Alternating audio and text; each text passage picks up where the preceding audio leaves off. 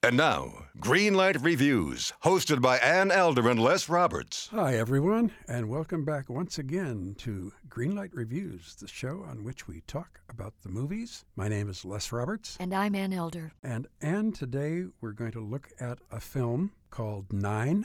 And I think I know why they called it Nine, because adding up all the Oscars that were won by the people involved in this film, there are 9 of them. Oh, my goodness. I didn't realize that. There's the director, Rob Marshall. Mm-hmm. One of the screenwriters, Anthony Minghella. Minghella, the late Anthony Minghella, won an Oscar. Sophia Loren, Judi Dench, Nicole Kidman, Penelope Cruz, and Marion Cotillard all won Oscars, and Daniel Day-Lewis won 2. So that makes 9 Oscars for 9. There you go. I also forgot to mention the 2 people in this film who didn't win Oscars yet, Kate Hudson and Stacey Ferguson. You probably know her better as Fergie. And I think that on one level or another, they're all absolutely terrific in this movie. You know, here's the deal with Nine. I saw the revival in 2003 in New York, and the lead in the show was the charismatic Antonio Banderas as Guido, the main character in the Nine. And you know what, Les? He just knocked my socks off. He also knocked my boots and my hat off, anything else I was wearing. Never even seen you without your hat. He just has such a magnetic stage presence, and he is a wonderful singer and dancer. Daniel Day-Lewis as Guido in this cinematic version of Nine brings another dimension to the role. He makes Guido more brooding, less accessible, ultimately not quite so dashing, and not quite so charming. And not quite so likable. And not very likable. And boy, does he smoke a lot. Yeah. And I don't mean smolder. I mean he smokes cigarettes. Yes. And drinks a lot of coffee. Frankly, it becomes a bit of a mystery as to why all these beautiful, glamorous women are so mad about him. It wasn't a mystery when I saw Antonio Banderas play the character. I just felt that Nine left me just a little bit wanting from what I had seen on the stage. Well, perhaps so. However, looking at all these women in this film, and they are all just so beautiful. Sophia Loren looks so gorgeous. Kate Hudson, this is the first time I've ever really liked her in a film. Judi Dench, I have always loved, and she does a good musical number here. Penelope Cruz is incredibly sensual in this movie. And Marion Cotillard, who plays the scorned wife of Guido Luisa. Contini. Mm-hmm. She plays Luisa. Right. She is so lovely and beautiful in this film, and she is so good in this role that she kind of takes the film away from Daniel Day-Lewis. Well, I think, frankly, that Marion Cotillard is the best thing in the movie, and I really liked what she did as this character of Luisa. She also is the only character that has 2 musical numbers, so she has a little bit of an edge on the other ladies. Right. But I believe that the way she portrays this character, she is the real deal, and I felt that the other actresses were playing at being actresses. They were playing a little bit at being these characters rather than becoming them. And so, in a sense, I felt they were being a little bit plastic, whereas she was the real deal. Well, especially with Fergie and Kate Hudson, I thought they were great in their musical numbers. I had no idea, first of all, that Kate Hudson could do anything like this. She danced wonderfully. She sang pretty well. She is Goldie Hawn's daughter, so Well, of she course is a she singer is. and dancer. Oh, yes. And Fergie is not in my radar range. Mm-hmm.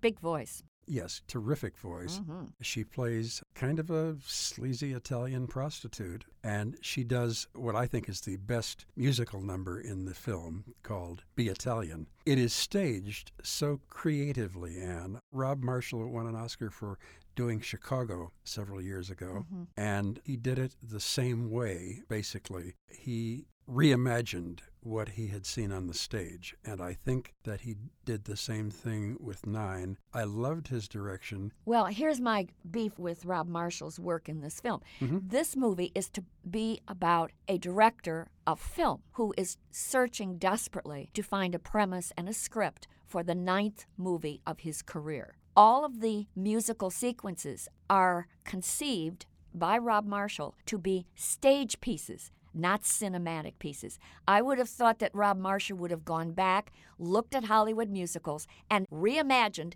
each one of those musical numbers to parody or at least be an homage to Hollywood musicals. That, to me, was a serious flaw in the film. This is a filmic version of the stage play, and I don't think that works. I don't think that serves the concept right and correctly. That's interesting, Anne. I don't completely agree with it. I think that somehow, for me, Rob Marshall was able to break the fourth wall, so to speak, and I felt very much like I was in it. But that's not a filmic. My position here is that it should have been about movies, and instead it was about theater. That was a big mistake for me in terms of this particular version of Nine. Well, I think you're probably right. And of course, when we talk about this story as a movie, let us not forget that the original by Fellini, 8½, Right. is probably one of the 10 best movies of all time. Sure. It is astonishing to watch. But, I think that Daniel Day-Lewis is a very good actor. I believed his pain, but I agree with you, I did not believe his tremendous sex appeal. Right. Marion Cotillard is his wife. Penelope Cruz is his mistress. Nicole Kidman, who is a movie star and his muse. Right. Judi Dench is his best friend. Sophia Loren is basically the ghost of his mother. And Kate Hudson is a journalist who comes on to him. That part was written specially for the movie. That does not exist in the earlier versions. Right. And, of course, Stacey Ferguson, Fergie, plays a prostitute from when Guido Contini was very, very young. Actually, I think that Fergie's number is probably the most successful in the film. I think it really sets a great tone, and she's quite wonderful, as you pointed out earlier. It sounds like I disliked this film intensely.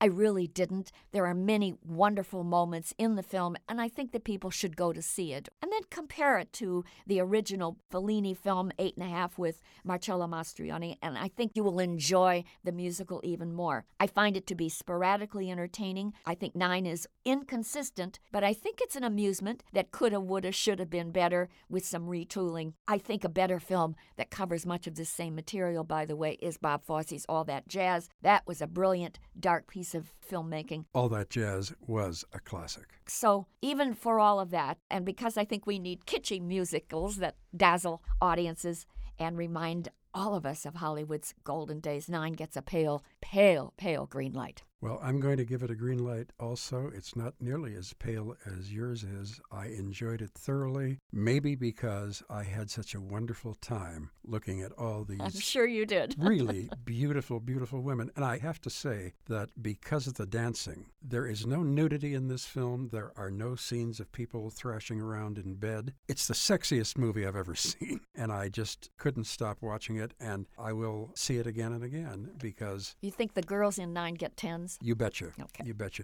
So, to green lights for 9. Directed by Rob Marshall, written by Michael Tolkien and the late Anthony Minghella, and starring Daniel Day-Lewis, Marion Cotillard, Penelope Cruz, Nicole Kidman, Judi Dench, Kate Hudson, Sophia Loren, and Fergie. 9 gets 2 green lights. Well, we're going to come back again with another one. I look forward to more green lights because I think we both had a good time watching this film, even for different reasons, Anne.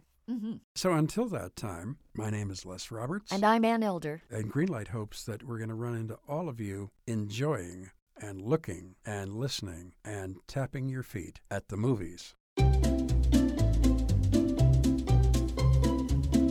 Hello, and welcome to Novel Conversations, a podcast about the world's greatest stories. I'm your host, Frank Lavallo, and for each episode of Novel Conversations, I talk to 2 readers about one book. And together, we summarize the story for you. We introduce you to the characters, we tell you what happens to them, and we read from the book along the way. So if you love hearing a good story, you're in the right place. Our 9th season is coming this fall. Tune in to hear from some of the all-time great authors, Charles Dickens, Jules Verne, F. Scott Fitzgerald, and more. Subscribe to Novel Conversations wherever you listen to podcasts.